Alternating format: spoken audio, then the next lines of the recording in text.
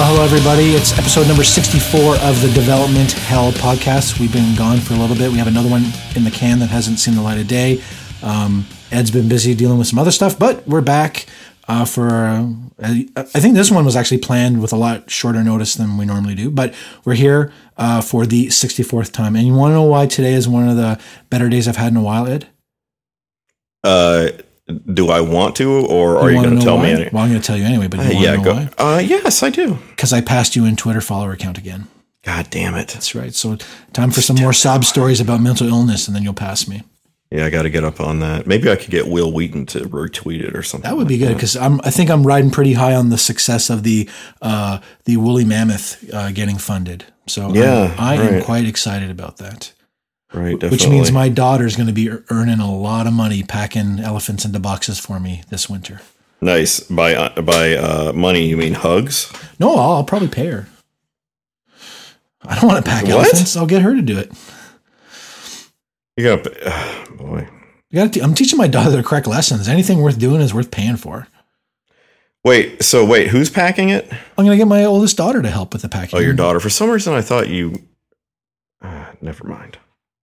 Yeah, it's different. I thought for some reason, wires got crossed in my head, and I thought you were going to have your wife pack it, and you were going to give her money. And that seemed a little weird, like a kind of a weird relationship. Well, I don't know. I think this actually would be a pretty good relationship. The boundaries are clearly established. Right. Yeah, I don't know. It'll be like that episode of Seinfeld where Jerry starts dating his maid. I don't think I've seen that one.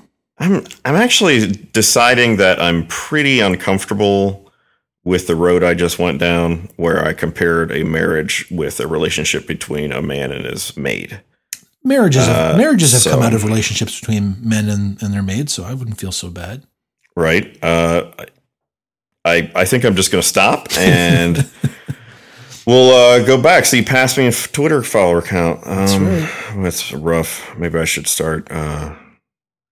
Sure, there's some fun things I could do. Talk about the importance of. But anyway, as awesome as I am, Ed, we're here to talk about somebody else tonight. So before we introduce our extra special guest, why don't you talk about our sponsors for tonight's wonderful event? Yeah, this is a rough one. I got to tell you.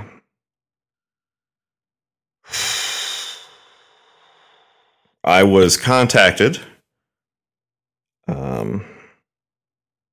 by the People for Ethical Treatment of Animals regarding the sponsorship of the company Rove.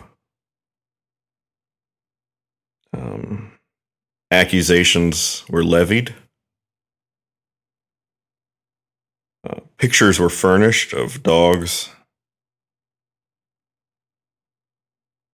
operating iPads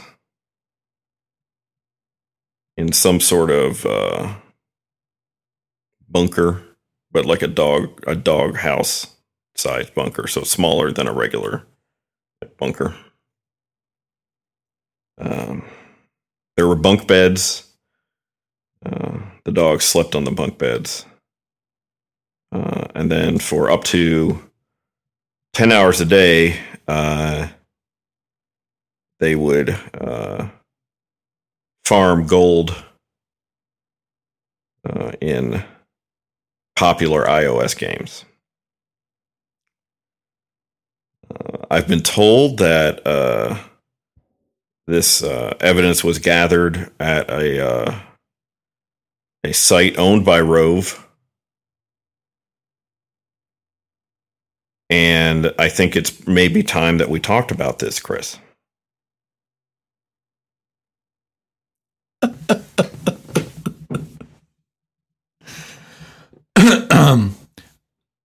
I have a firm no comment. There was a picture of a tall, bald man blowing what appeared to us. There was a silent whistle,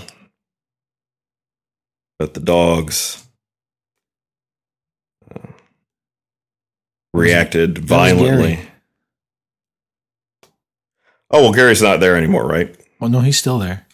What, you haven't gotten rid of him yet? Dude, he's running the bunker. Can't get rid of him yet. Oh, shit. Well, this explains everything. Gary's still involved. You had told me that Gary was stepping aside. Not till August. This is one of the loose ends he was supposed to take care of. I guess that's the problem with the internet. Pictures never go away. Did Gary tell you that the dogs went to a farm? Well, he just,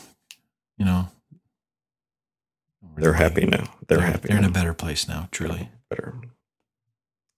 They can finally answer the question of who's a good boy.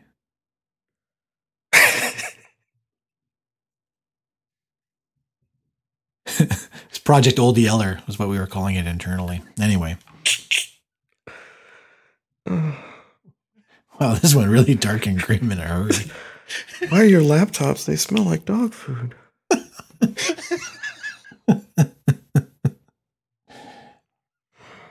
So Roe Foundation sponsors people going to conferences and dogs with iPads, apparently.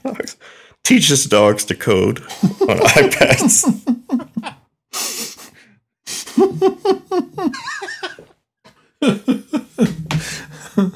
Oh, man. Oh, Gary's going to be so mad when he hears it. Oh, Gary, man, I love you. I love you, man, but those dogs in the bunker, man, you just shouldn't have. You should have took care of that before you left. Yes, Roe Foundation helping people who are disadvantaged go to conferences. I know with the True North PHP, call for papers closing midnight Eastern time as you're listening to this. If you're listening to this, guess what? You already missed the call for papers. But we are planning on doing Rove is going to do a treat. We're going to do get treated like a speaker promotion for the conference. So one lucky person is attendee for True North is going to get the speaker treatment, free ticket, pick up at the airport, get to hang out with the speakers at the speaker dinner. Should be a lot of fun. Oh, that's nice. Yeah, man. Should be good. You're going to get to zoom around in the Testmore mobile with me. It's going to be good. Now, will you get a fitted for a free Canadian tuxedo? Free Canadian tuxedo. Well, I don't know. It depends. Not everyone can rock the denim. Exactly. It's true. It's true. I just got my paper in to that. So yeah, I know. I saw. Maybe I shouldn't have bothered and should have seen if I could gotten into the Roe Foundation money. Yeah, I'm pretty sure you don't qualify for that. I'm pretty sure. Yeah, pretty sure. So look for some information on how to participate in that contest as well once the talks get selected and the early bird tickets go up and all that other wonderful stuff. Oh, it's going to be a contest. Yes. That's exciting. Well, people are going to apply, and then we're going to, figure out a way to select somebody at random, and boom, they're going to get to go. I guess that is kind of a contest. Yeah, should be good. Maybe you should have them write essays. That's not like a scholarship. No, that's too much work, man. Then I got to read all those, or Priscilla has to read all of them. That's no good. That's a good point. And then our other sponsor, Wonder of Network. Did you hear that Paul got a promotion at his day job? What's he, lead cancer? Pretty close. He's a team lead now. So your guess was pretty good. Yeah, I guess it's like team lead at the Books of Freshness. So congratulations to Paul. He mentioned it in a tweet. Oh, I actually thought he was still working at that cancer thing. No, he's not there anymore.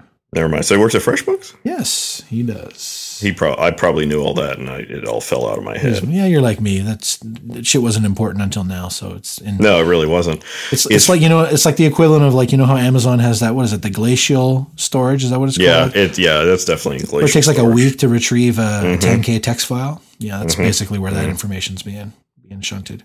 I just remember because I saw the tweet from Paul earlier today, and I said to myself, "Remember to talk about this on the podcast." So congratulations, Mr. Reinheimer. Moving on up like the Jeffersons. Yep, right. So Wonder Network, which is so good, it's a moonlighting gig. They have a bunch of services. Wonder Proxy, where's it up? With a question mark. Does it actually have a question mark on it in the? That's the description right there. Where's it up? That's impressive. Where's it up? natural load testing. That's where it's all organic load testing. Pesticide-free load testing? They only have their dogs work 8-hour days doing load testing. Well, labor law is different, on the Isle of Dogs where Gary has it. Yes. Wonder VPN, which is a VPN service that, you use. I'm a personal VPN customer of. You're a past customer, and you hated it. So no, I really liked it. It was very convenient. Wonder VPN was a nice VPN, personal VPN service. Global ping statistics, and where is it fast? Which I presume I hadn't seen that before. I think that's a new one. Check page load speed around the world. Damn. So you can check how fast stuff loads in Guatemala, or perhaps you'd like to try Moscow. I was going to say Kazakhstan, but how about, I can't pronounce it, Zagreb in Croatia? What about Dubai? Karachi? What about moving on? That's a good point. So, and they provide us with the bandwidth to stream this to all 2 people who are probably listening right now, which is nice. You know what we need? You need like a live interactive dashboard for the Wonder Network stream, so we can see at any given time how many people are listening. Yeah, well, you can go and look. It doesn't change. You have to reload the page, but you can go and see who's listening. That's weak sauce. But Icecast does. I mean, I'm kind of convinced that it's not that great. What there should be is some web page applet you could just play and it would broadcast the audio, right? That would be the nice thing. So I don't know. Sometime I'll figure something like that out. We can't have nice things anyway, so it doesn't matter. Usually what gets in the way of that with me is not trying. And I am decidedly not trying lately. So that 63 times and counting. Yeah, exactly. So that's what we got going on. So our sponsors again, Rove and Wonder Network. Thank you for keeping freedom free. I think a bald eagle just flew by my screen. That was pretty good. Bald eagle. I've heard that. Have you ever actually heard real bald eagle sounds? You think it's some kind of I thought they just scream Murica as they fly through the sky.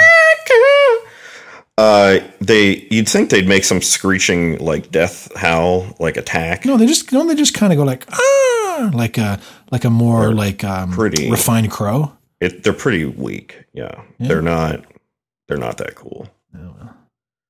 Not that cool. Cool symbol, bro. Yep.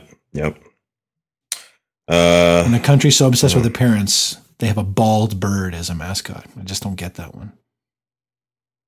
Bald, it just means white. Is bald a euphemism or something? Oh, I think it means that it's got a white head. That's pretty weak sauce, America. You need to get on that and fix that. Canada has beaver as a mascot. Head to toe in fur. There's no bald beaver.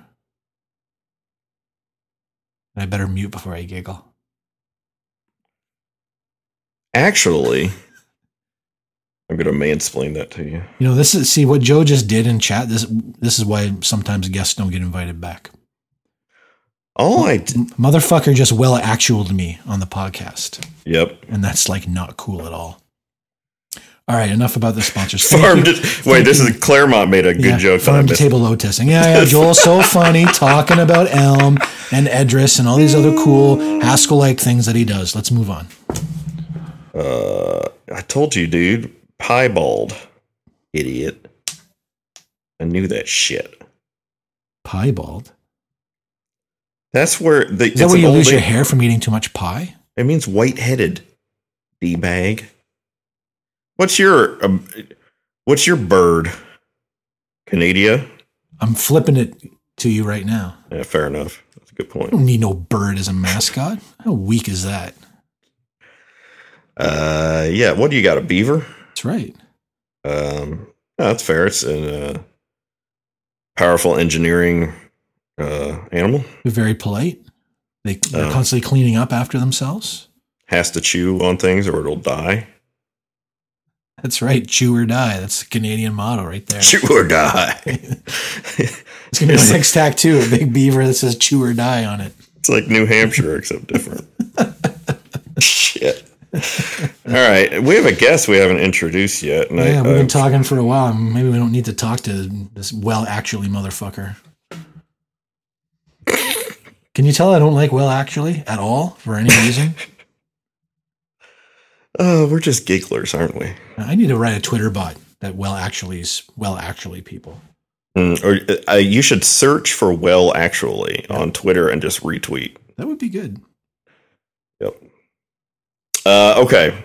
So, all right, hi, Joe. Yeah. Hi, how's it going? Maybe you should. Well, it was better until you said something. Yeah.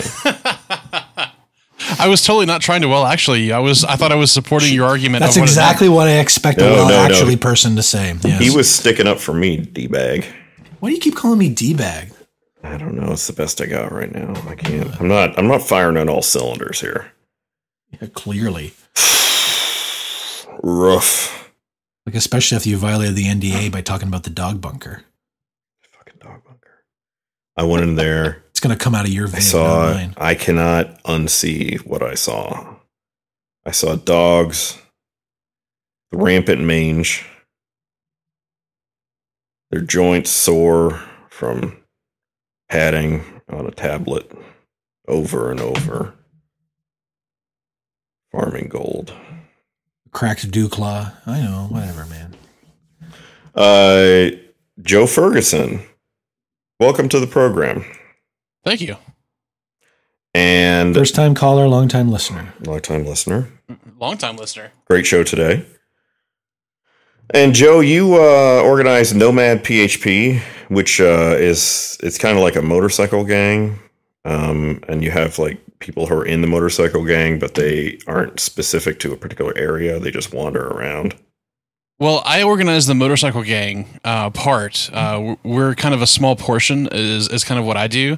Cal Evans actually organizes the real Nomad, the user group for people who don't have user groups part. That's what he does. Yes, you're right. I do manage the motorcycle gang aspect of it. Okay, that's cool. I like that. And also the Memphis PHP user group, you have involvement with that? I do. A long time ago.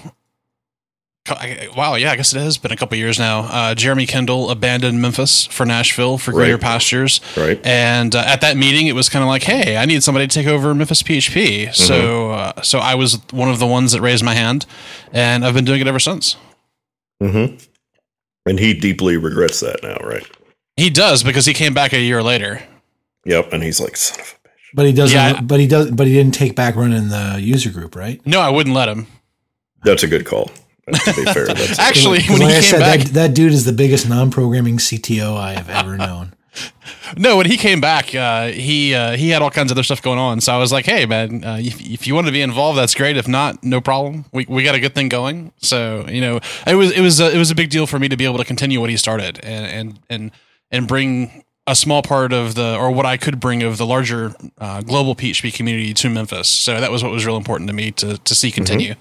Dude, this isn't a sales pitch, all right? Just relax, man. Global PHP community. God, it's just Jeremy and 3 other people, man. You got to relax about that stuff. True story. You tell Jeremy the wrong date for the meetups too, right? We're meeting on Tuesday. Keep telling him it's Tuesday. It's then it's Thursday night and you're all at the bar. Jeremy's like, man, no one ever comes to these meetings anymore. What happened? Yeah, so I wanted to have Joe on just to kind of talk about the Nomad PHP experience, because it basically is like a roving user group, and it also kind of reminds me of almost like you're running a miniature conference every month. Is it every month Nomad meet, or is it how often does it meet? Because I know you have the ones for the EU folks and then the ones for the North American time zone folks, right? Right. So we do Nomad PHP once a month. And Cal Evans is the one who started it, and he is the one who kind of does all of the real work. Cal and Kathy Evans. So we do it once a month. The whole purpose of Nomad PHP is to be a user group / conference experience for those people who may not have a user group in their town. Maybe they're in a small town. Maybe they're in a remote part of the world. That way they can have access to these conference level speakers. And that was one of the things that really kind of drew me to it initially, is because I was seeing people that I saw talking at conferences doing this online talk, and I could just, watch it whenever or attend and see those conference level talks without having to spend the time and spend the money to go out to a conference, just to get get access to that level of content. Yeah, because I have spoken at a Nomad meeting, and it was, I've done a couple of these kind of online things, so it's you guys have the process down pat. Yeah, it's been a lot of trial and error. A lot of it is, finding a service that works for a majority of people and supports being able to record it, because what we do is we record all the meetings and then we send out the links to everyone who attended it, or if they weren't able to attend, they can go download the video later and watch it. So you're able to kind of build up this library of content for, yourself to be able to, go back and learn or what have you. So is there, I haven't been to the website in quite a long time. Is there like actual archive section where you can go back and watch recordings from older meetings? Yeah, so you can actually go back. They sell all of the old videos. Oh, very smart, Cal. Very smart. Right. So all of the previous videos you can go and watch, and you can go all the way back to your video, Chris, Understanding the Helter Skelter World of Testable PHP Applications. Oh, look at that. It's trying to suck up now. It's very impressive. Mm-hmm. Did you get to wet your beak on that? You get a little of that cash? You get a little bit of something? I'm actually trying to remember what the deal was, because a baller like me doesn't worry about the money too much. So Ed, haven't you done a Nomad PHP? Haven't you done a full length one? I did. You did. And I forget now what I did. It was on something. I can't remember what I talked about. I think it was maybe the How to Be a Great Developer talk. I don't see it in the video section, so I don't know. Maybe you probably deleted it. Just deleted it when they were done. So Nomad. Yeah, Nomad takes care of the ones that do like the full length. They do like hour-long sessions, or sometimes they're hour and a half. Those speakers do get paid. Kind of what I actually do with Nomad is I handle the lightning talks. So Nomad PHP started in April 2013, and the first meeting was May 2013, and then a year later we started doing lightning talks. Cal Evans sent out an email or a tweet or something looking for a volunteer to contribute to Nomad PHP, and that's all he said. So I was like, hey, sure, I'm interested in helping out because I think this is kind of cool what you're doing. And I was the lucky one, or the only one, that replied to that, and so I became the host of the lightning talks, which the point of the lightning talks was after the first year of Nomad PHP, Cal did a survey of what did you think of this first year? What could we do different? What could we do better? What didn't you like? And one of the things was free content. So what we decided to do, or what Cal decided to do and brought me on to kind of manage and host, was lightning talks, where we come in and we bring a speaker in for 10 minutes and just give a high level overview or a real deep dive into a small portion of something that's PHP adjacent. It doesn't have to necessarily be PHP, but something that you would deal with in your day to day of being a PHP developer. So that's what I manage. And I fill in as a stunt host for when Cal is out traveling or gallivanting around the world, going to conferences and stuff, because he's an important conference going person. Mm-hmm. A very important conference going person. Yes. So part of my job is finding these people to do lightning talks, and I have my ups and downs with that. I'm currently on a streak of being kind of bad at getting my speakers arranged ahead of time. But what's really cool that I've seen is a lot of our speakers, or some of the earlier speakers that we had when we first started, have gone on to do full length Nomad talks. James Tickham was one of the ones that was able to do that. And there's people that still come and tell me that because he did one of the first lightning talks that we did, and it was about RabbitMQ. And people still to this day come to me and they were like, yeah, I was watching this video on RabbitMQ and I heard your voice and it blew me away. I was like, oh, well, you were watching the Nomad PHP, the lightning talks, because we put out all of the lightning talks on our YouTube channel. Right. It's completely free. So you can go out there. There's a year and I guess a month or two of worth of talks. We do 2 lightning talks a month. So there's, something like 12, 24, 25 videos out there that are just free content for people to go and learn from. That's pretty cool. I like that. That's a lot of free content, and that's really cool. And I always feel like that's maybe my favorite part of the open source community and culture is sharing what you've learned and collaborating in that way. That sort of collaborative learning process. What do you think, Chris? Oh, I agree. Like being able to give away content to people is good. Topical content is always good.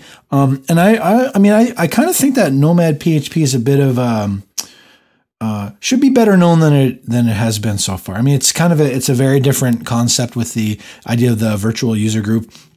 I know I basically get out to my own personal user group about once a year, just simply because I'm so far out into like the fourth ring of suburbs, that for me to get downtown in time during the week, to attend the user group I help get off the ground, I just can't do it. I was late for the meetings all the time. So, a few times when I do feel that need to hang out with some people and learn some PHP stuff, Nomad is very appealing. And I do like, the presentation format is a good one. And Joe is right. I mean, I have noticed, I do pay attention, despite what some people might think, who some of the speakers are and watching them. I mean, he mentioned James Rabbit MQ Talk. So James actually now works with us at Rove. So, that was kind of just the beginning for him of getting that level of personal attention up and getting other people to notice. And now he's organizing his own conference, and doing stuff like that. I know that, PHP South Coast, it's going on this weekend coming up. Whole bunch of, Rove folks, basically everyone from Rove who's in Europe, is going to be, is attending that conference. So kind of cool. I just think Nomad should get a little bit more attention. It's a very cool concept. And again, if you don't know about your PHP user group or you just can't get out to it, or, to be perfectly honest, maybe you don't like the people that run your local user group. It happens. You. Right. Right. What do you mean like me? You hate everybody. I don't hate everybody. I love everybody. That is a common misconception that I hate people. That is not. I meant everybody. I only hate certain people. Okay. Well, yes. But if you don't have a user group, and the purpose of these user groups is you're there to meet people who are interested in the same things as you and to learn stuff. And so Nomad PHP can really, really help with definitely help with the learning side of things. And networking and stuff, I imagine that's a little bit kind of weird and awkward to do in a virtual environment such as Nomad has, but at least it's somewhere. At least you have common ground and stuff to talk about. So you mentioned, Joe, that took a while, some experimentation to kind of get your I'm trying to think your platform set up. So why don't you talk a bit about all the different tools that you guys use to pull Nomad PHP off? Ooh, yeah. So yeah, I think we started. I can't remember. I was trying to remember the name of the system that we used before. Cal and Kathy went through like 5 or 6 different systems, and I think right now we're still using GoToMeeting. But GoToMeeting is essentially the platform that we use. We have the speaker. The speaker is connected just like all the attendees are. They just have extra privileges to where they can share their screen. The speakers will share their screen and kind of step through their slides, or they'll swap over to a code demo. So it's really kind of I guess low impact for organizers of Nomad PHP, because it's just a matter of introducing the guest. Cal has this awesome spiel about community stuff that happens or that is upcoming and happening. Lots of good information. Right before we lead into the main event or the main talk. So we use I think it's Eventbrite for ticketing. It's GoToPC. Or GoToMeeting that actually handles the event itself. And then it's I wish it was more complicated, because we could talk about how we solve this really complex problem, but I think it's just Cal and Kathy figured out how to glue a couple of different really robust services together to pull it off. So that's all you need, and then you're rolling in cash. I don't know if you're rolling in cash. You may be like having cash slowly fall towards you. Like a very, very light snowfall. Right. Just a flurry. Just a flurry where the snowflakes are dollar bills. Oh yeah, that's nice. No, you're making it rain. That's what you're doing. Right. So yeah, I mean, speaking of money, Nomad PHP, the 2 events that we do every month, there is a cost there because the services that we utilize to make all of this happen, you know, they cost, everything costs something, right? So we have to charge attendees for that, but we also take care of the speakers. The money left over is not being, you know, thrown around at a dog place that's having dogs farm iOS gold. Yeah. So that we got that going for us, really. Really? You know, you guys make that sound like that's not a viable business model. I'm here to tell you, you guys are wrong. Clearly, because it's working, right? It's working. Got that used BMW or whatever you bought. But so, okay. Dude, we're going to get into stuff about cars on the podcast. All right. Maybe. Wow. So, you know, that being said, if you are a user group leader, if you run a PHP user group, you can send an email to Cal, and Cal will give you a free ticket to either of the Nomads that you want a month. You just have to request it every month. So even though there is money involved, money is changing hands and being distributed to people, it's, you know, it's still a community focused or community themed event. We want it to be accessible. The video downloads, if you buy a video or if you buy an attendance event, the video that you get later after the event is DRM free. It's not locked down or anything. It's kind of the honor system to please don't distribute it unless you're allowed to. That appeals to me as a person who does not like DRM. You mean you're a content pirate is what you're saying? Yeah, well, I was going to upload all this shit onto YouTube. Do your own channel? Yeah, so it's slap some ads on, boom, instant revenue stream. It's for Funkatron Productions. It's Nomad with a 0. Because all those Japanese console systems ain't going to pay for themselves. That's right. That's right. And a couple American ones. No, man, all the good stuff has to be from Japan. Well, the Xbox isn't from Japan. Like I said, all the good stuff has to be from Japan. Fair enough. Says the guy who owns a Nintendo Wii. But Joe did bring up an interesting point, and one that I think is for all my jokes about being a high-end roller who produces content. It's true. Doing all these things actually does cost money. So that's why selling the videos is important, even just nominal fees for it. So, I mean, I don't know if you can talk about this. Would you say that Nomad runs at a loss, or has Cal basically figured out where this thing is kind of paying for itself? Because, I mean, that would be annoying to have to like fork out money out of my own pocket every month because a bunch of chumps don't want to pay for a video. Right. So I might get into a little bit of trouble for saying this, but I think Cal doesn't listen anyway. Right. Does not listen to this. When I came on to start hosting the podcast or to start hosting the Lightning Talks, in passing, he mentioned that on a good month, Nomad PHP lets them go out to dinner one night a month.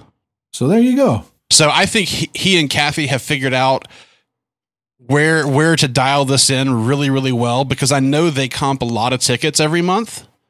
Because all the user group leaders, they send an email and they get a free ticket. I mean, it's no questions. It's like, oh, you're this user group. Here's your ticket. And every month I send them, you know, usually 1 or 2 emails of people that I'm either giving it away at Memphis PHP or somebody has contacted me about it, asking a question. And I'm like, oh, well, here, go check it out.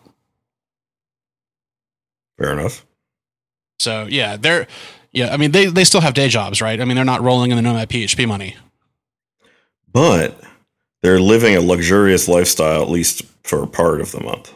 1/30th of the month. 1/30th of the month. They live like royalty. 1/30th of the month. Right. Well, you got to start somewhere, right? It's Nomad PHP, and then the next thing. Golden Corral night. So there is actually they have expanded Nomad PHP. There is a nomadjavascript.com that is the same principle of bringing a PHP speaker into a virtual user group, but it's obviously JavaScript focused. And that's Jordan. I keep forgetting his last name. Yeah, Jordan Casper. Jordan Casper. That's it. I know he's the one that hosts that. No, he's not Jake Arella. What is he on? He's somebody else. He's Jordan, the friendly organizer. He works for Strong Loop as a shill / evangelist, if I remember correctly. Friend of the show, Jordan. I like Jordan. I invited him to True North last year. He gave a talk on some JavaScripty stuff. It's Java. It's Java. JavaScript. Nomad Haskell. Yeah, it has one attendee, Joel. He goes there every week. He's the attendee and the speaker? He's the speaker. He talks to himself about how awesome Haskell. No, he lazy loads his talks for when he needs them later. That's awesome. It's a little Haskell joke for you there, folks. I like that. That was good stuff. See, all this and brains too. The shit's on point. That's right. My jokes are on fleek.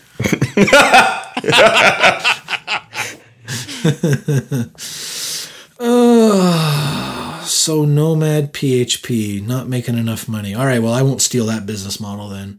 Yeah, really. So what would you say, Joe, is like the most trying to think of a better way to put this because I was going to say something else. But what's the most unusual part of Nomad PHP? Like, what's the thing that's happened that you just simply weren't expecting when you got involved? Probably people to recognize my voice. Because a couple of conferences that I've been at, somebody has come up to me and mentioned that I sound really familiar. And I asked them, oh, well, do you ever watch the Nomad PHP Lightning Talks? They're like, well, yeah, of course. And I was like, that's where you know my voice from. That's where you lower your voice and go, all right. And they're like, oh, I know exactly who that dude is.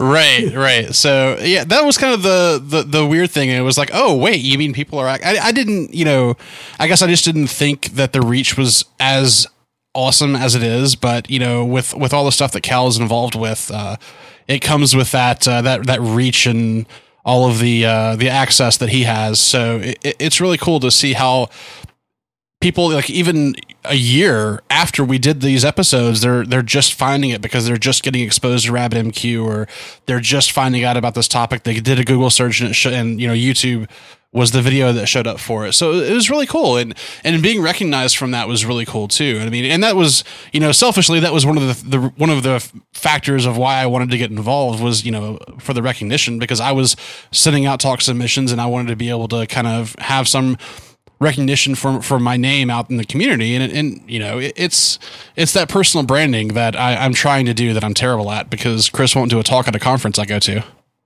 Exactly.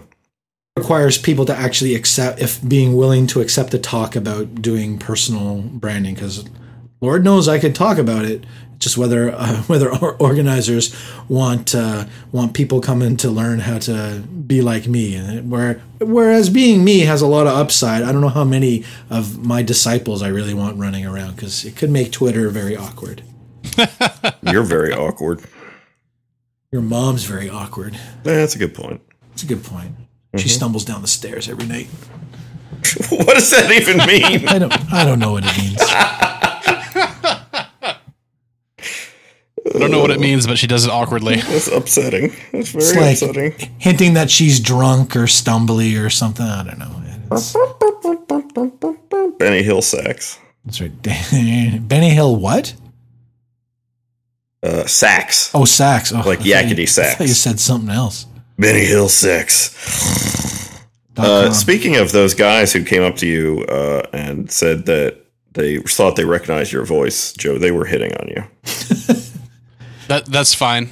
Yeah, I'm fine with that. Yeah, it's like, it's whatever. Yeah, any port in a storm. That's Joe's motto. Hey, fair enough, man. Shit. No judgment here. No, that's not judgment. Dude, no judgment. Like, gotta strike while the iron's hot, man. Look, you learn new things at conferences. That's right. Wow. This has been a really dark episode of the Development Hell podcast.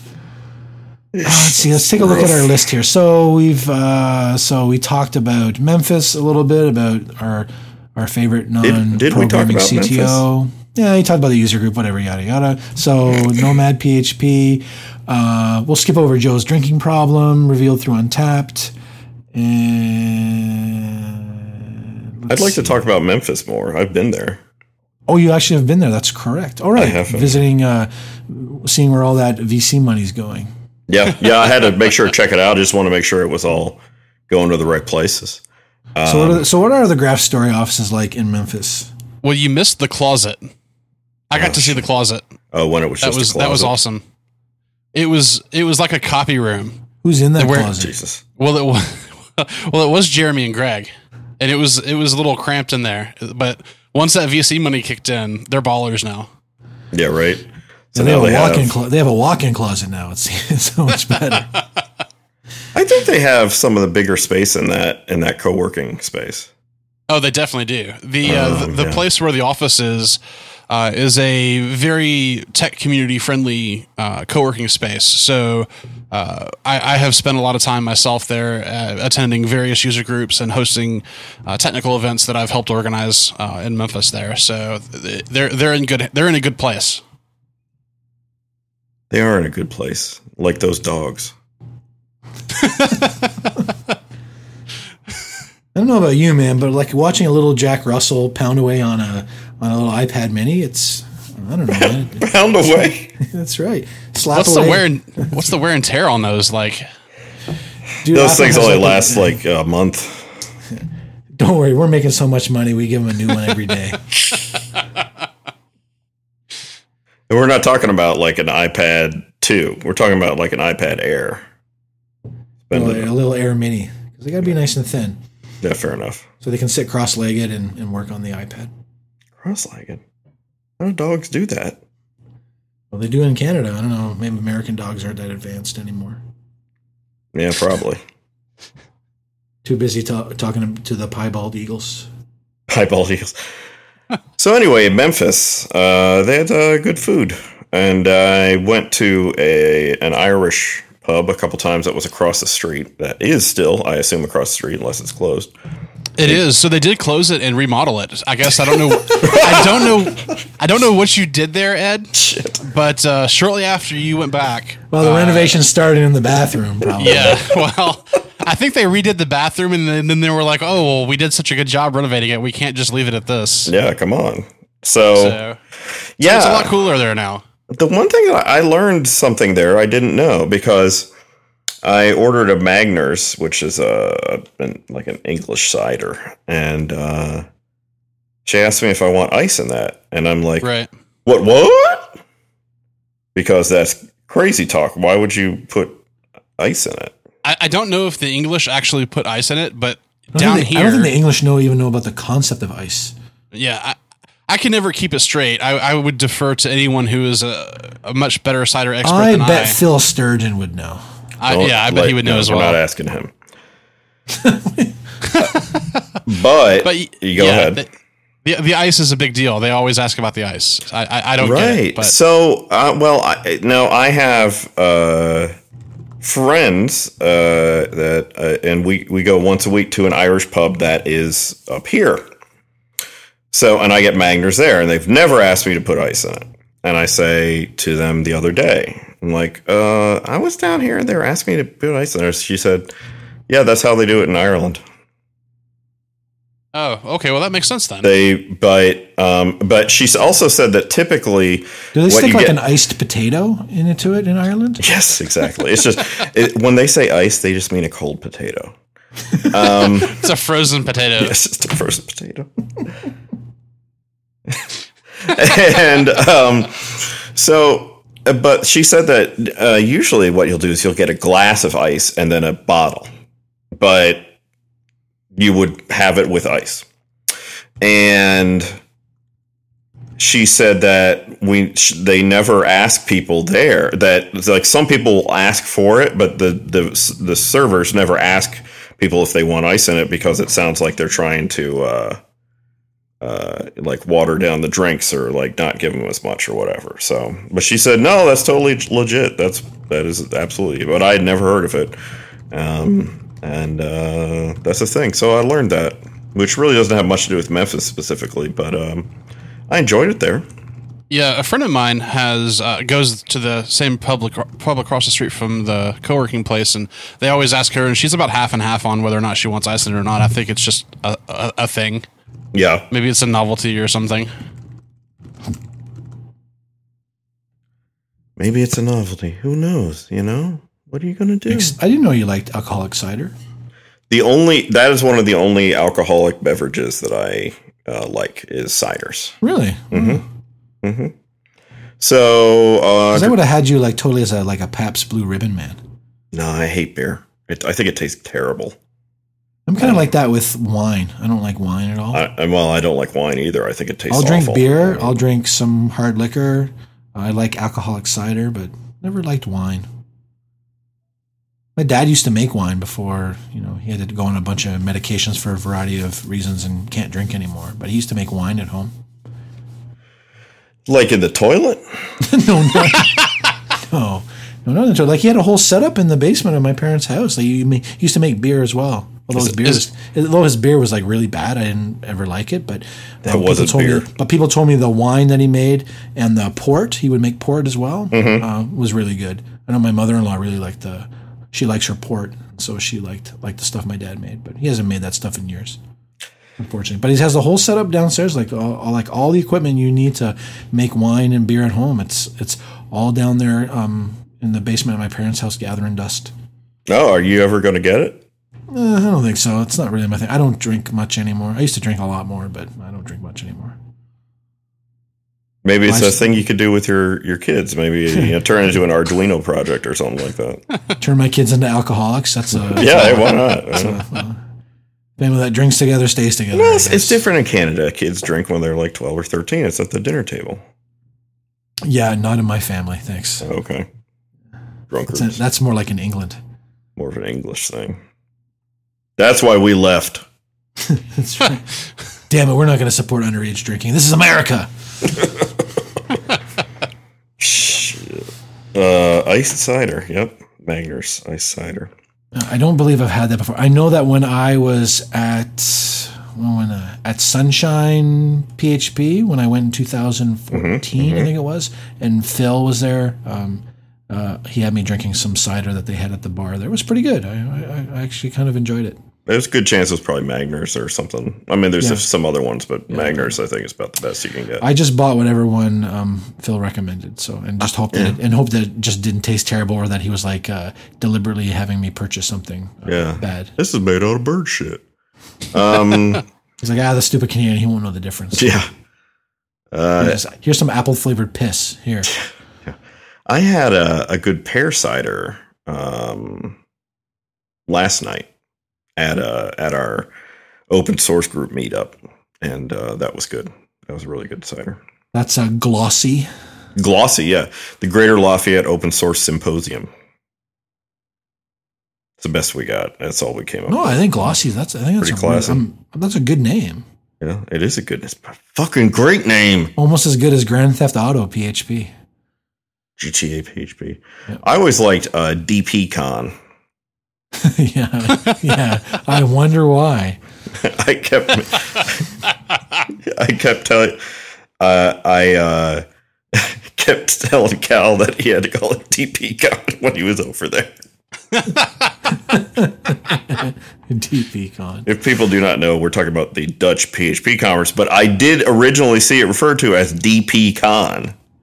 That was the hashtag, was it not? I believe, yes. That's every time I saw the hashtag, I had the inner 12-year-old chuckled.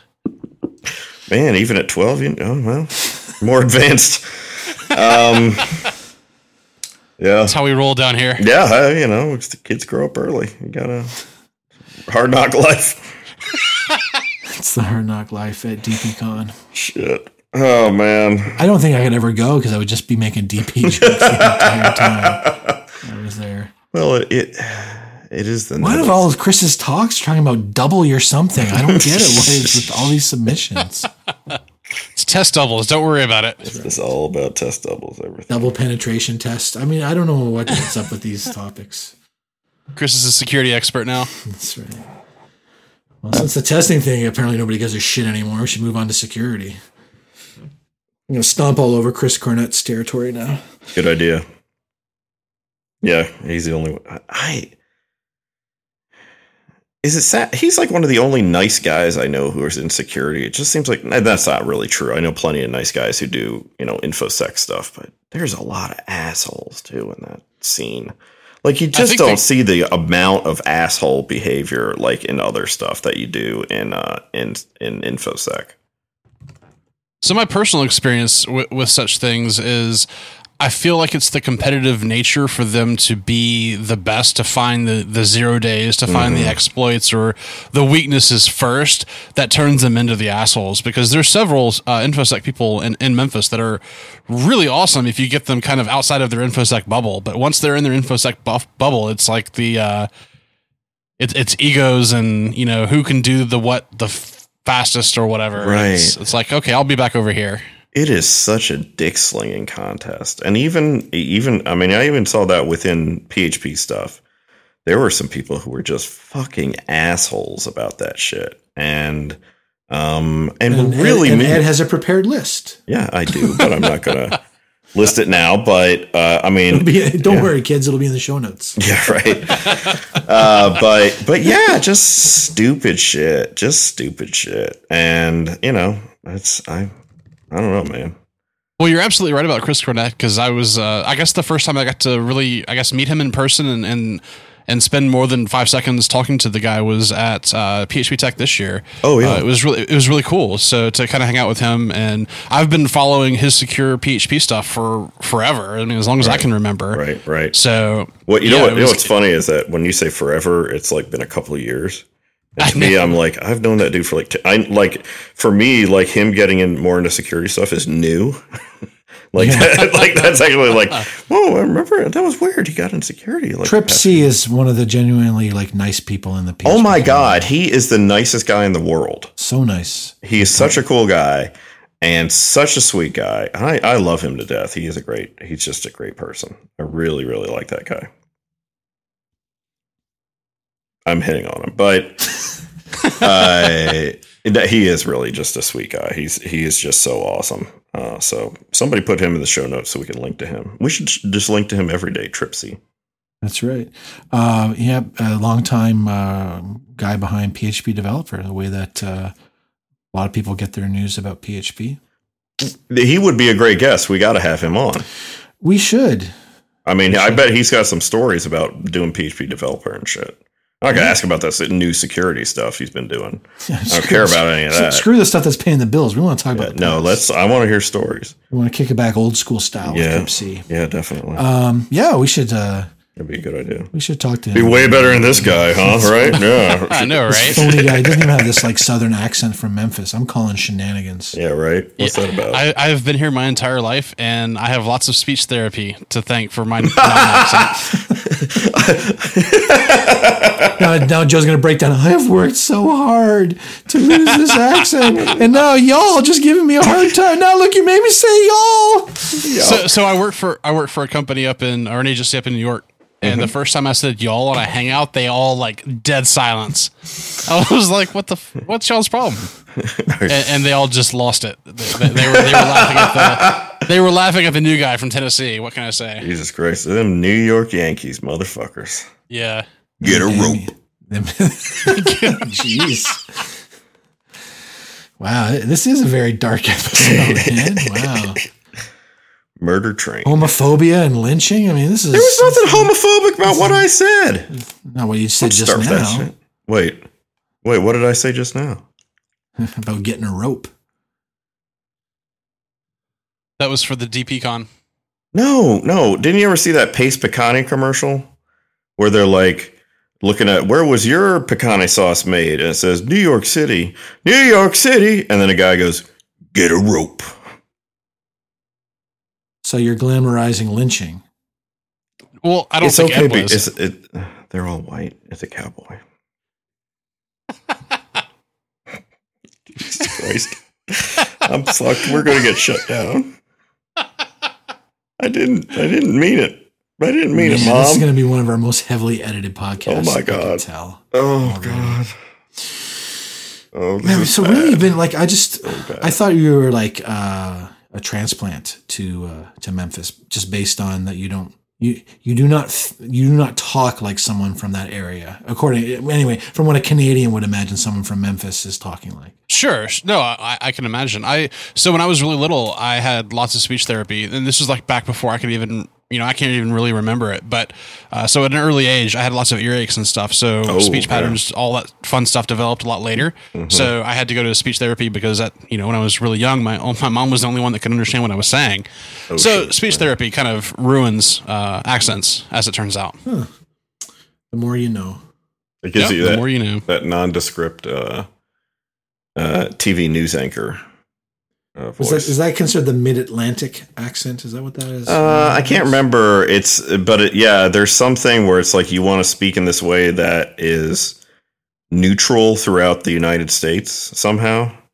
So you don't sound like anything or anybody. Because it always makes me laugh when I've watched some American television shows, mm-hmm. and they're doing like subtitles, and the dude is speaking English, and I'm like, I can understand every single thing that this person is saying. I hate that shit. It's like anybody who has a mild accent, they're like, we got to subtitle this shit. That's right. It's like I can't understand a damn word this guy is saying. We better put those subtitles on. It's just a bunch of hobo speak. That totally throws me too when they do that, because then when the subtitles stop, I keep looking for them. Oh yeah. I'm like, I hear talking, but I can't read. What's going on? It throws me off the whole thing. I think it's making it now harder for me to understand people because I'm so used to having the computer assist that now my ear for it is weakened. Computer assist what? Like the where it tells you what they're saying. Your computer tells you what everybody's saying? No, the closed caption. Jesus fucking Christ. Keep up with us. I was just thinking, what the hell is he has something that just does text to speech all the time? Yeah, it's like in fucking Dune. I'm thinking, wow, I knew Ed was lazy, but Jesus, that's like going to another level. Like in Dune, where is your name like Funkatron? Is that like a power word like Muad'Dib is? You point that device and you go Funkatron, Funkatron, Funkatron. Yeah, it's a killing word. Yeah, we all know that. That'd be pretty sweet. Yeah.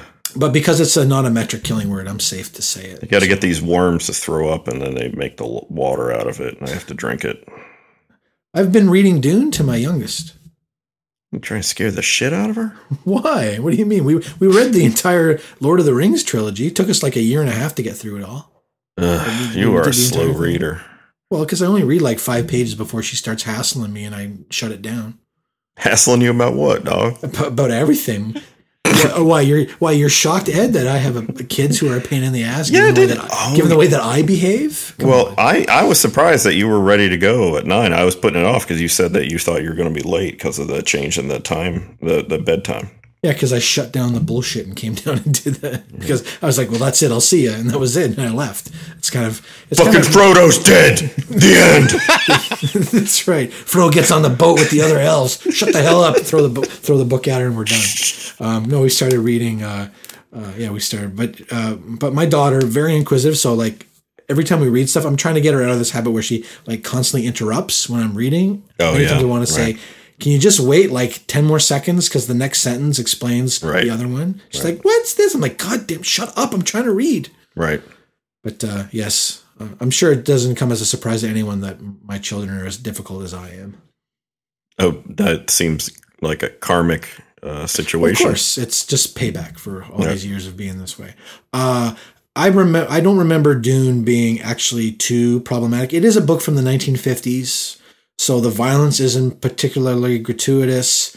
I seem to remember the makeout scenes aren't too bad. I could always skip over those if they're a little rough with her, but she is 10, maybe not ready for some of that stuff. But for the most part, I don't think I'm ready for it to be reading it to my fucking daughter. Jesus Christ! What? Doesn't matter what it is. I'm not going to be reading some makeout scene. Well, I'm just Jesus Christ. We'll skip over that. Dude.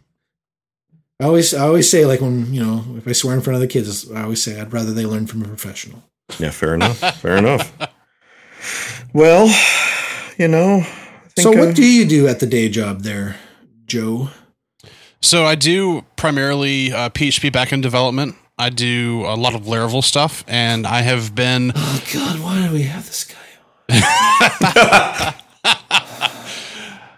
So I do mostly Laravel, and then they're slowly bringing me into other projects. So the agency that I work for is primarily a expression engine shop. Oh my God! Really? They do lots of expression engine stuff. Are they excited about Expression Engine 3? I honestly don't know because I haven't been exposed to that much Expression Engine. Fair enough. Laravel and Expression Engine, dude, keep cashing them checks. So I also just recently started on a project that is a Python app. So I've been relearning a little bit of Python here and there just to kind of remember what I used to learn or what I used to know about Python years and years ago when I was doing more like system level administration tools. We're all written in Python back in the late 90s, or mostly Python and Perl. So I used to write a lot of that a long time ago. So the Python isn't too crazy for me. It's just, remembering all the stuff since I've been in PHP land so long. But before this, I've only been at this job since March. Before this, I was working for an agency in Memphis that had their own proprietary CMS application, and that was essentially a legacy application that I was modernizing. So, lots of legacy and content management system experience is typically my background. Nice. You do a fair bit with Ansible, right, too? I do. At the day job, all of our stuff is in Ansible for deployments and server configurations. So that kind of comes a little bit easier for me since I've been playing with Ansible off and on for a really long time. Nice, like that. Yeah, I know a lot of devs seem to work for agency. I think I would. I think I'm trying to think of a nice way to put this. I don't think I have the right temperament to do agency work. It definitely takes a different temperament. Like my previous day job was, they really wanted to have that San Francisco startup hipster culture.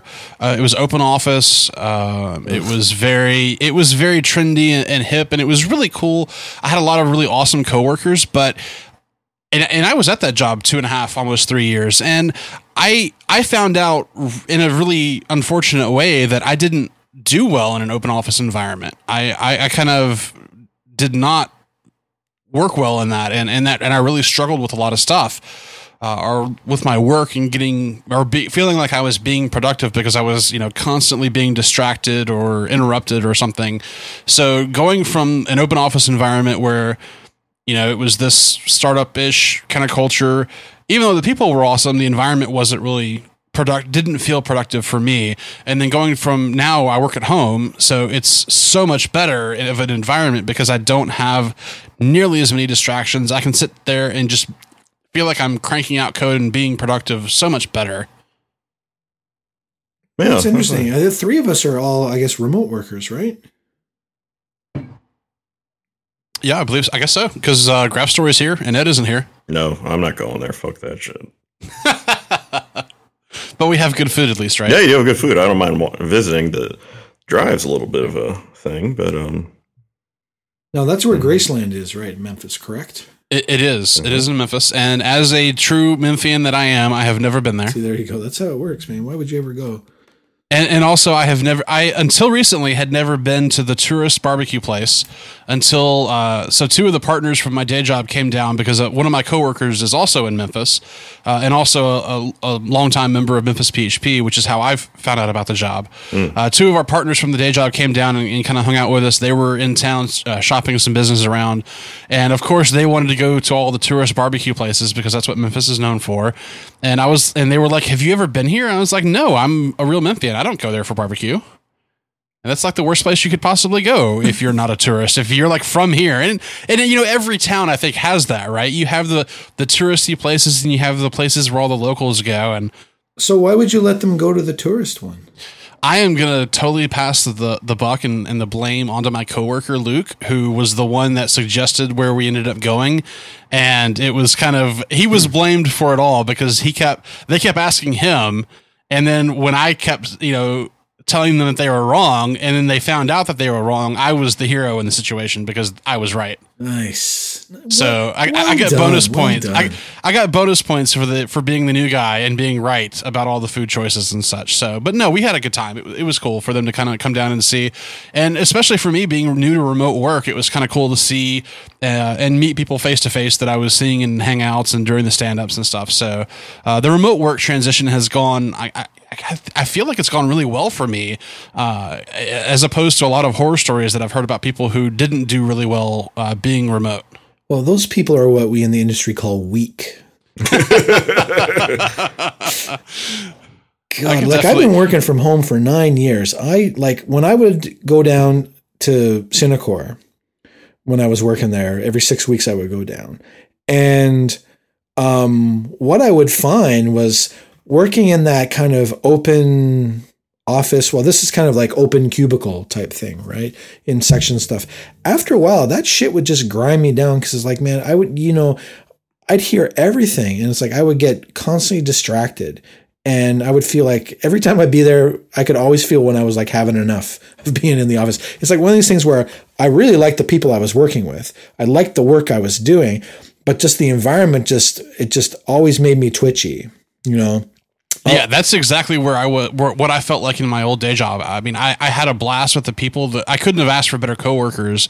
I loved what I was doing because I was doing really hard or complex things, but I was miserable being in the office, and and that made me feel guilty for wanting to go to work, and it just caused all kinds of internal conflicts or whatever. Yeah, just too long in open office environments like that just made me super twitchy. I found the more people that were around, the twitchier I got. So whenever I would go down there, I would try to find slightly isolated spots to work in. And it was always the thing too, right? Like when you work from home for a significant period of time, you have everything set up at home exactly the way that you want it. Your desk is at the exact height. Your chair is at the exact height. If you care about ergonomics, you have your keyboard in the right place, and like all that stuff just goes away when you're not at home. So it's always like the chairs never felt right, and the table's too high, and then the lighting is weird, and it was good to hang out with my coworkers, and develop those good social bonds that you're going to need when shit really needs to get done and tough problems need solving. You need those good social bonds, or else no one's going to this is the one thing I have learned. This is kind of a pro tip for people if they want to know a little secret about remote working.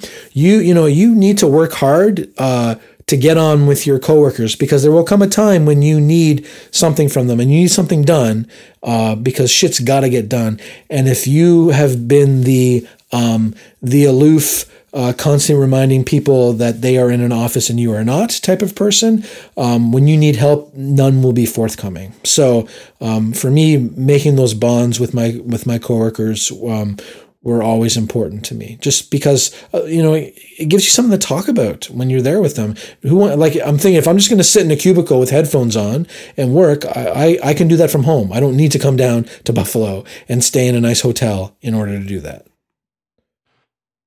Yeah, we do an event here in town for the local tech community once a month where we all kind of go co-work at this co-working place that we were talking about earlier.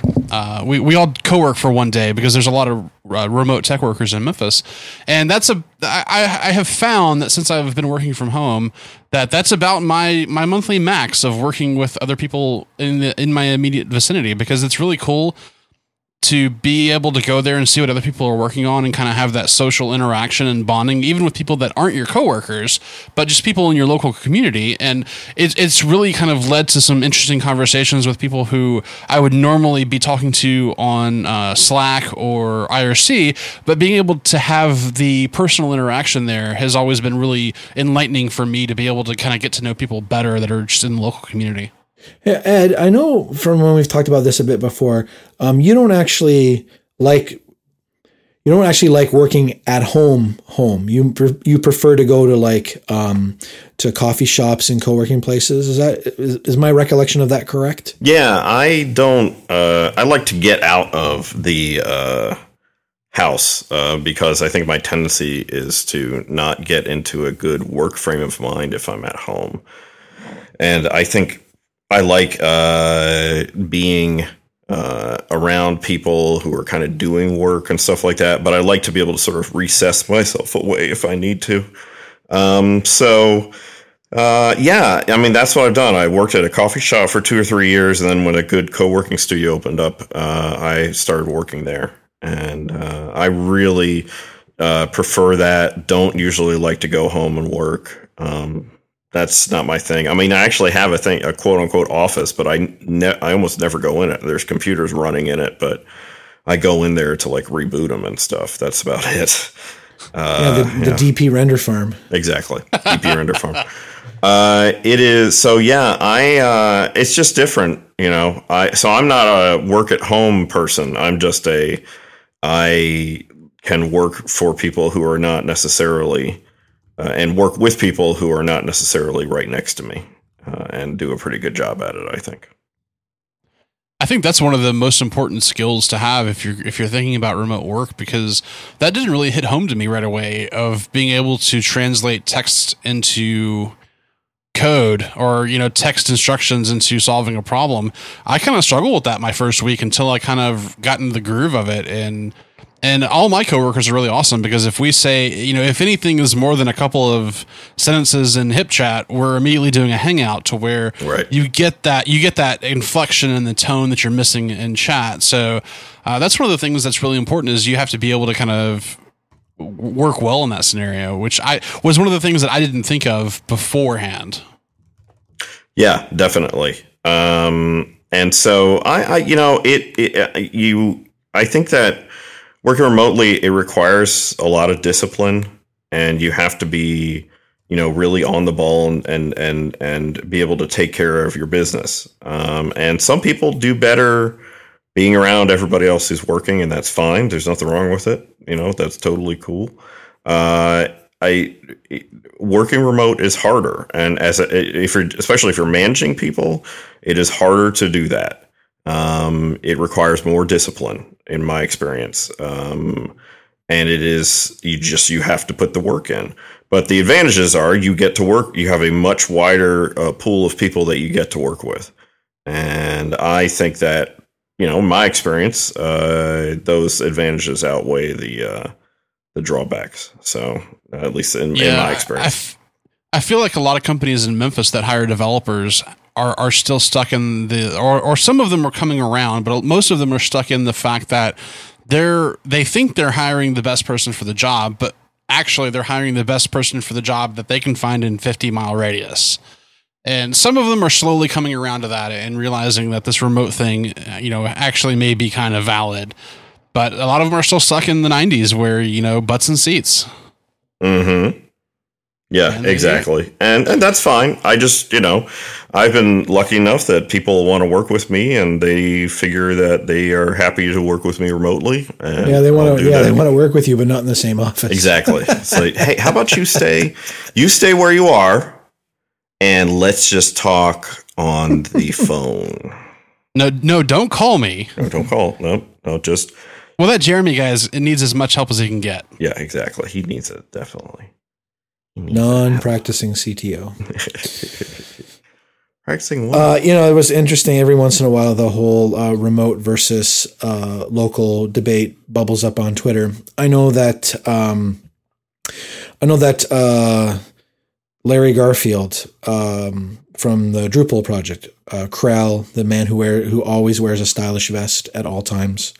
I wonder if he wears that vest when he swims. That would be kind of cool, actually. And he discussed that he felt that one of actually the reasons to have people located in one spot is that mentoring devs and teaching them things actually can be quite difficult in a remote environment. And I have to agree with them. I really think that remote work is really the type of people who are probably best suited to do remote work are experienced developers who are used to solving problems that require minimal supervision to get done.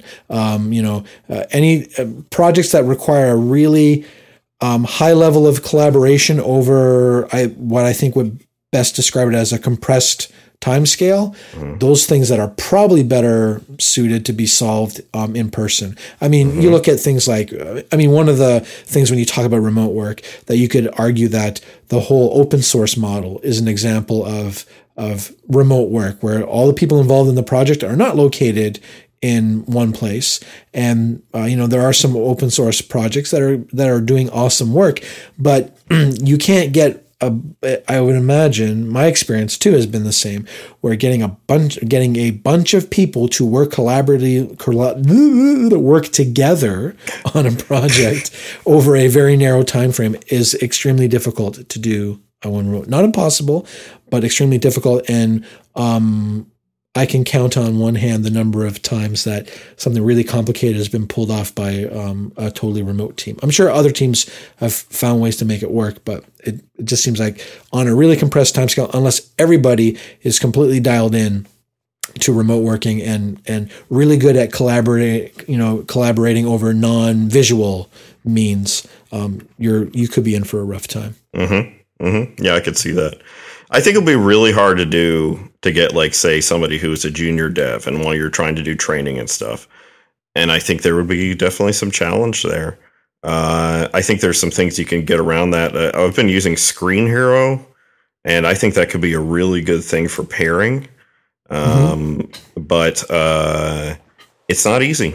It's not easy. And it's true that the experiences that I've had have primarily been with experienced developers. I'd call them senior level developers, and they don't need a lot of interaction and sort of checking on them. It's kind of like, yep, doing good, great, there you go. You tell them what to do, they do it, they come back, here you go. So yeah, I hate to dream crush the juniors who want to work remotely, but it can be extremely hard for less junior people that need a lot of guidance to get the work done.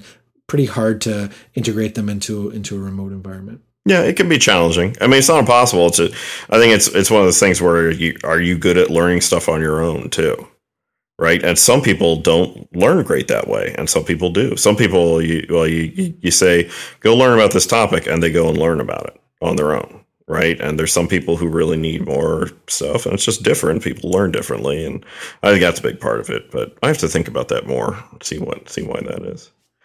All right. So how are we doing for time? All right. We're I think. Cut it short. Well, I don't know, Ed, did you want to talk about we'll save the packages stuff for next time? Yeah, let's talk about that next time. That sounds good. So yeah, Joe, thanks so much for coming on. I know this was done on short notice, and I know I'd spoken to you before that we wanted to get you on, but I really appreciate you stepping up and giving Ed and I someone else to talk to tonight. Well, thanks for having me. It was I had a good time. So anything else other than Nomad and your employer that you want to talk about? Nope, I think that's about it. Excellente. Now I'm going to have to start saying y'all to him every time I see him. Excellente. Because I've run into Joe a few times at conferences these days now that he started showing up for them. Yeah, as long as I can say what's it all about. Look, man, we don't talk like that at all up here. A boot. No doot about it. So this has been episode number 64 of the Development Hell podcast with our very special guest, Joe Not Turd Ferguson, talking to us about Nomad, PHP, Memphis PHP, and a whole bunch of other stuff with a nice little side discussion about remote working. So Ed, you want to thank our sponsors, please? We should thank. Yeah. Go ahead. Also, we have our list of upcoming fantastic events for those who happen to be listening live. Those who listen when this comes out might have missed some of them. So Ed is, thanks to very generous support of people via his Indiegogo campaign, is speaking at a bunch of places in the next little bit. He will be talking at Laracon. He will be talking at the Northeast PHP conference in Boston, Mass. No, it's not in Boston. It's in Boston, yeah. Is it in Boston? I thought it's like it's out like at the Microsoft Nerd Center. Yeah, but Boston itself is actually really small. But if you look at the Boston metro area, it's actually huge, and there's like 15 million people live in it. Right. So yeah, it's some crazy. Right. So he'll be at Northeast PHP. He also will be at OzCon. I will be at OzCon, which is next week. So if you're probably not going to do that, but it's in August. Laracon is in August, and so is Northeast PHP, and I've got 3 or 4 things coming up after that. So right, and also as if we want to talk about something that's happened just after that, both Ed and I will be at Pacific Northwest PHP, and we will be doing a live recording of the podcast on the Saturday after the conference itself is over. So yeah, well, hopefully that goes well. The live ones seem to go okay. And for me personally, I will be in Nashville, Tennessee next week. a week. I fly out a week tonight. I'm doing the first of a series of planned workshops on just getting people up to speed with unit testing. So I'll be down there teaching a bunch of folks with some help from Ben Ramsey and Jacques Woodcock. I want to thank them for helping me organize that. So I'm looking forward to doing that. And then I fly down to Nashville and then fly back on the Saturday back up to Kazakhstan. And then on Sunday, I'm flying out for a week's vacation. We're going to Prince Edward Island. So I'm looking forward to that. Me, the wife, and our youngest, because our oldest already got her summer vacation, the nice Mediterranean cruise where she went to Monaco, Sicily, Rome, Barcelona, and a couple other places, and allegedly had a good time. So if you're in any of those places except Europe, because I will not be there, feel free to hit us up, come talk to me, especially come talk to Ed, go see his talk, let him know that you appreciate all the time and effort that Ed is putting into promoting mental health issues. Yeah, really. That's right. Help Ed out so he can get more followers than me. Please. So, Ed, time for the sponsors. All right. So you got your Rove, who, my understanding, were just acquitted of all charges of animal abuse related to Dog Farm Gate. And but it is also my understanding that Gary has left the country for international waters. So that's all we know right now. We'll keep you up to date. And he actually goes to international waters all the time so he can buy duty-free smokes. Yeah, that's right. He goes to Sealand and buys duty-free smokes on that oil rig. And then we got your Wonder Network, who they got their pings, your fast, your ups, your loads, your VPNs, anything you want, anything you desire. Fleur de lis. LA Confidential. All right. That's who our sponsors are. Thank you. And thank you so much to our sponsors. Just a reminder, like what Joe was saying with Nomad PHP doesn't run for free. The podcast itself doesn't run for free. So we do greatly appreciate the sponsors helping to offset the cost of putting on such fine programming related entertainment. So that's it. Thanks so much for joining us. You can find every single episode that we've done on our website at devhell.info. Ed does always such an awesome job of picking titles for the episodes and, of course, finding the correct graphic to go with it. Also, you can listen to us via iTunes. If you do listen to us via iTunes, please rate the podcast. Let us know what you like. Let us know what you don't like so we know to ignore you. You can also find us on Twitter at dev_hell. I think Ed runs the account because I don't even remember what the password is anymore. So if anything that comes out of it, that's always Ed tweeting it. You can find me on Twitter. I'm Grumpy Programmer without the U. You can find Ed on Twitter as Funkatron with the U. Thanks so much for joining us. Thanks to everybody in IRC. Thank you to Wonder Network for the awesome bandwidth. And we will all talk to you soon. Good night, Internet.